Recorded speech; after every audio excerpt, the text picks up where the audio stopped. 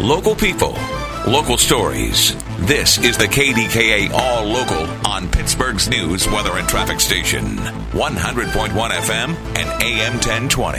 KDKA. I'm Paul Rasmussen. Pittsburgh Council doesn't know for certain who the mayor will nominate as the city's next police chief, but whoever it is will need the lawmakers' approval. News Radio KDK's Andrew Lindberg has more. Council President Teresa Cale Smith has heard the rumors that former Boise Police Chief Ryan Lee will be selected by Mayor Ed Gainey, but she is holding her judgment until an official pick is made. Lee was forced to resign after several incidents, including 9 officers filing complaints against him. While she has heard conflicting reports about Lee, Cale Smith tells the Big K Morning Show, I personally have, since I've been in office, I like to see people that have worked really hard for the city come forward and be promoted in different cases. She adds their ultimate goal is to find the best person to lead the Bureau. Andrew Lindberg, News Radio, KDKA. A report from the scene of this morning's 3-alarm fire at the former Century 3 Mall in West Mifflin says much less smoke was seen coming from the structure, and apparently the fire was coming under control. An alert issued earlier said flames broke out in the walls above the food court area on the 3rd floor. Panic erupted last night at the University of Pittsburgh's Hillman Library after calls concerning an active shooter in the building. While the calls were unfounded, there was confusion because police fired shots at a locked door so they could enter the building. Officers cleared the library before midnight.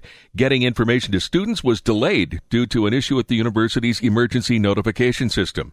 A statement from Pitt said the message was both delayed and flawed, and a review of the system is planned. With road construction season getting underway, PennDOT is reminding drivers to be careful in work zones.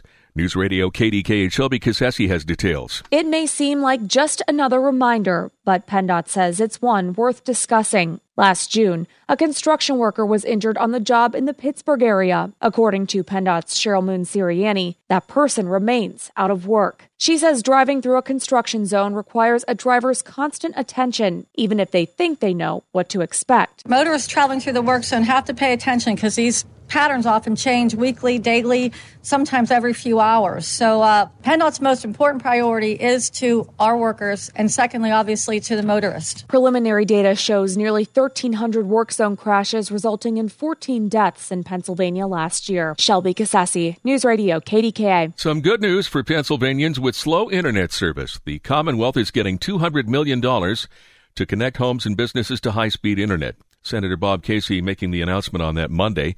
The funds are coming from the Infrastructure Investment and Jobs Act. Small plane rolled off a runway and down a hillside at Allegheny County Airport on Monday afternoon.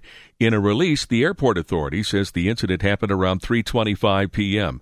The pilot was taken to a hospital with non-life-threatening injuries, and the aircraft, they say, is part of the airport's flight school. A new splash pad and playground are coming to Bethel Park. Officials broke ground on the new development Monday, a recreational area on Park Avenue next to the community center. The cost of the project will be covered by county and state grants. It's been warm and dry in Pittsburgh so far this year. The National Weather Service says the average high temperature so far in 2023 is almost 6 degrees above average. The average low nearly 5 degrees above average. And in terms of precipitation, we're about an inch below normal since the first of the year. An Indiana County man died in a motorcycle accident Monday afternoon in Westmoreland County. The coroner's office says 34-year-old Ryan Gold of Shalakta failed to negotiate a turn on Route 380 in Washington Township, hit a guide rail, and was thrown from the cycle. He died at the scene. The coroner's report says Gould was wearing a helmet and speed may have been a factor in the accident. KDKA Sports, a rough start for Ronzi Contreras last night. The Astros racked up 9 hits against him in an 8-2 win over the Pirates. Game 2 in the series tonight. That's on 93.7 The Fan at 6:35. The Penguins got help in the race for a wild-card spot with losses from the Panthers and Islanders. The Pens host the Blackhawks tonight. Chicago has lost 3 straight. Thanks for listening to the KDKA All Local. You can follow or subscribe to this podcast in the Odyssey app or wherever you get your podcasts. For the latest breaking news, traffic, and weather, be sure to tune in to KDKA or download the Odyssey app to take us with you wherever you go.